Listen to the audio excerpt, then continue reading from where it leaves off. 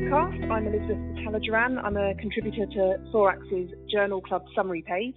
Today I'm talking to the lead author of one of the papers summarized. Dr Adam Leventhal from the University of Southern California is the lead author on the paper Association of E-Cigarette Use with Initiation of Combustible Tobacco Product Smoking in Early Adolescence, which was published in JAMA. Dr Leventhal, welcome. Could I just start by asking you to summarise the main findings of your paper, in particular touching on the rising popularity of e-cigarette use and what problems you think this could cause in the future? So what prompted this study was that e-cigarettes, which are battery-powered devices that allow the user to inhale nicotine and other ingredients, they've been around for quite a few years, and the major intended use was for a tobacco substitute for adult smokers who are looking for some way to cut down or quit smoking. But what we've seen in the past few years is there's been an evolution in terms of these products. They've become more sophisticated. They're available in popular flavors that might attract youth, like bubble gum, for instance. So what we've seen is there's been an evolution in use patterns such that over the past 3 or 4 years, we're seeing a new contingent of adolescents who are using e-cigarettes, not for harm reduction, but for recreational purposes. And a good portion of these teens were never really smokers in the first place.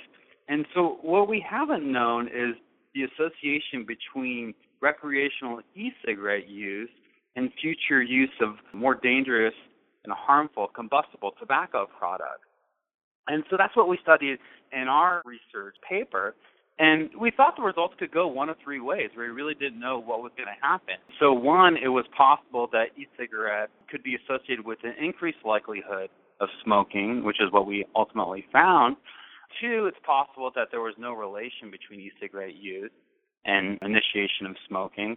And then 3, it's possible that e-cigarette use could have been associated with a reduced likelihood of the propensity to start smoking because e-cigarettes could perhaps be a diversion to prevent teens from experimenting with the more dangerous forms of nicotine and tobacco. So really, as I alluded to, the main findings were that the teens who had used e-cigarettes were more likely to start smoking over a year follow-up period than teens who hadn't used e-cigarettes. And, this is the first study of its kind that's been longitudinal, although another study came out which found something that was somewhat similar. But certainly more research is needed to understand whether this association could perhaps be causal and whether it's replicated. But what this does kind of open the door to is future research on whether e-cigarette use might be associated with greater likelihood of progressing to become a regular smoker. And we know that, regular smoking, particularly when you start in adolescence and continue through adulthood, is associated with, a host of negative health problems. And I think our study increases researchers' attention to looking to those future research questions that are of really high public health significance. Thank you very much. Can you tell me a little bit about the methodology you used, and in particular why you chose 9th graders, which for UK listeners is about 14 years old? That's a great question. So what we did was we partnered with 10 schools here in the Los Angeles, California area, and we invited all teens who were 9th graders at these schools to be surveyed. And what we did was we administered a survey that asked them questions about e-cigarette use, tobacco use, and other factors. This was the beginning of their tenure at this particular school. And then we did 2 follow-up assessments, one 6 months later and one a year later. And basically the idea here in this study was we eliminated everybody from the analysis who would use a combustible tobacco product at the baseline assessment. So that way we could focus on e-cigarette use in the beginning of the study in the absence of smoking to see whether e-cigarette use alone was associated with the increased likelihood of starting smoking. And the reason we chose 9th graders is because in the United States educational system, 9th grade is the beginning of high school, and high school is a transitional period. So it's a new school where usually what happens is that in 8th grade, schools are smaller and you're surrounded amongst peers who are your age or below, so usually you're 12, 13, 14 years old, and it's a smaller school, that might be a more narrow community. And then in high school, you go to larger schools where you are intermixed with people ranging from age 14 to 18, and there you spend the next 4 years of your life. And so because of those types of scenarios, and of course just because of the age period of 14 to 15 is a high-risk period for engaging in health-damaging behaviors and beginning to experiment with substances, we focus on that period because what we see is that that's a very high-risk period for the onset of tobacco use and other types of risky behaviors. Thank you very much. Can you just explain your data analysis and results and a little bit about how the covariables that you measured influenced the results? Because from reading the paper, there's a lot of covariables that were taken into account. So the data analysis, it was relatively straightforward. What we were interested in was whether amongst the sample at the baseline assessment who had never used a combustible tobacco product, we just want to compare those who used e-cigarettes at that baseline assessment to those who hadn't in terms of the odds of use at each of the two follow-up points. So this was a straightforward logistic regression analysis that incorporated two data points, the 6-month follow-up and the 12-month follow-up. And so what we yielded was odds ratio estimates. And the first set of analyses were simple models where we just modeled whether e-cigarette use was associated with greater likelihood of initiating smoking. And we didn't look at other main covariates in that analysis. And so the odds ratios that we found, we looked at any combustible tobacco product, and so we found that the teams who had used e-cigarettes were 4.27 greater odds of initiating any combustible tobacco product than the teams who hadn't. But we also look at the individual different combustible tobacco products in isolation, so traditional cigarettes, cigars, and hookah, and we found the same pattern with the odds ratios range from 2.65 to 4.85 depending on the product. And then we also looked at whether we could predict the number of different tobacco products that they had initiated and used over that 12-month follow-up period. And essentially that was predicting whether you were likely to use a greater number from 0, 1, 2, or 3 of the different tobacco products we studied. Because some of the teams had actually used 2 or 3 products during the follow-up period. And so we found that the same result, an odds ratio of 4.26.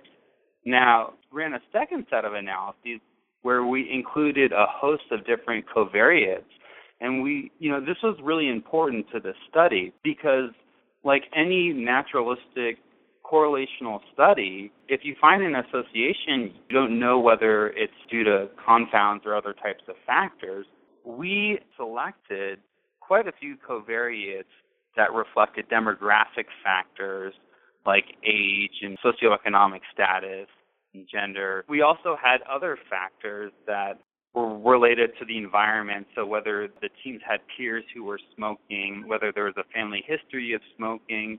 And then we had a number of other factors that are internal psychological type factors or behavioral factors that have been identified as key risk factors for smoking in the literature. So like impulsive personality traits, depression, and whether they use other drugs of abuse, and many other factors. And we even asked the teams whether they thought that they would be likely to start smoking over the next 6 months. And we included that as a covariate.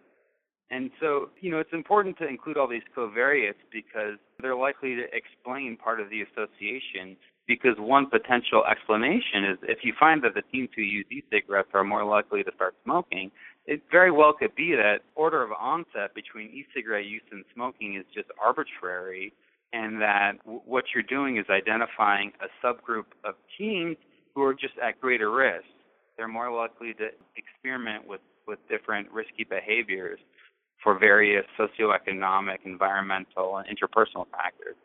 So after including all of those covariates in the model, we found that all of the associations remained statistically significant, but they were fairly reduced in size. So the main finding the association between e-cigarette use and use of any combustible tobacco product, which was 4.27, the odds ratio, was reduced to 2.73 in the adjusted analysis for these covariates.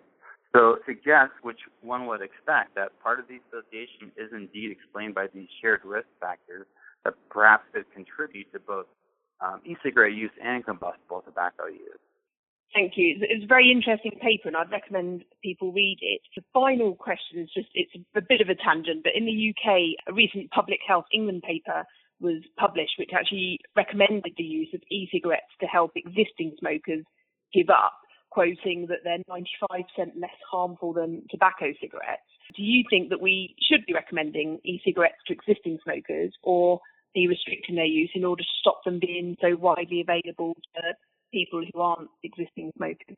I think it's really important that the UK is on the forefront of looking at e-cigarettes or other types of novel options to help reduce the smoking burden in the population. So our study was focused on adolescents and the other side of the coin, the initiation and early use. So, our results can't speak to necessarily whether e-cigarettes might be effective for helping people cut down or quit smoking. I mean, clearly, there are smokers out there who are reporting that, e-cigarettes are helping them. And I think that smoking cigarettes and other combustible tobacco products is just about one of the most dangerous things you can do for your health. And people know that, but people still do it because nicotine is a highly addictive drug. So I think that all options that potentially reduce the public health burden of smoking should be left on the table. And so while I think it's probably premature to know exactly how effective e-cigarettes are and for whom they work for and for the duration of time for which they might last and prevent you from relapsing if you're trying to cut down or quit smoking, this should be another option that should be on the table. And if research down the line confirms that these are effective products that help people quit, and if additional research can confirm the safety of e-cigarettes relative, of course they're going to be safer than combustible cigarettes, but if we can kind of look at the risk-benefit ratio, then I think that's a positive thing. Now, the unfortunate other side of the issue is that I would venture to guess that, most people would agree that we don't want teens starting with a new tobacco-like product or a nicotine product.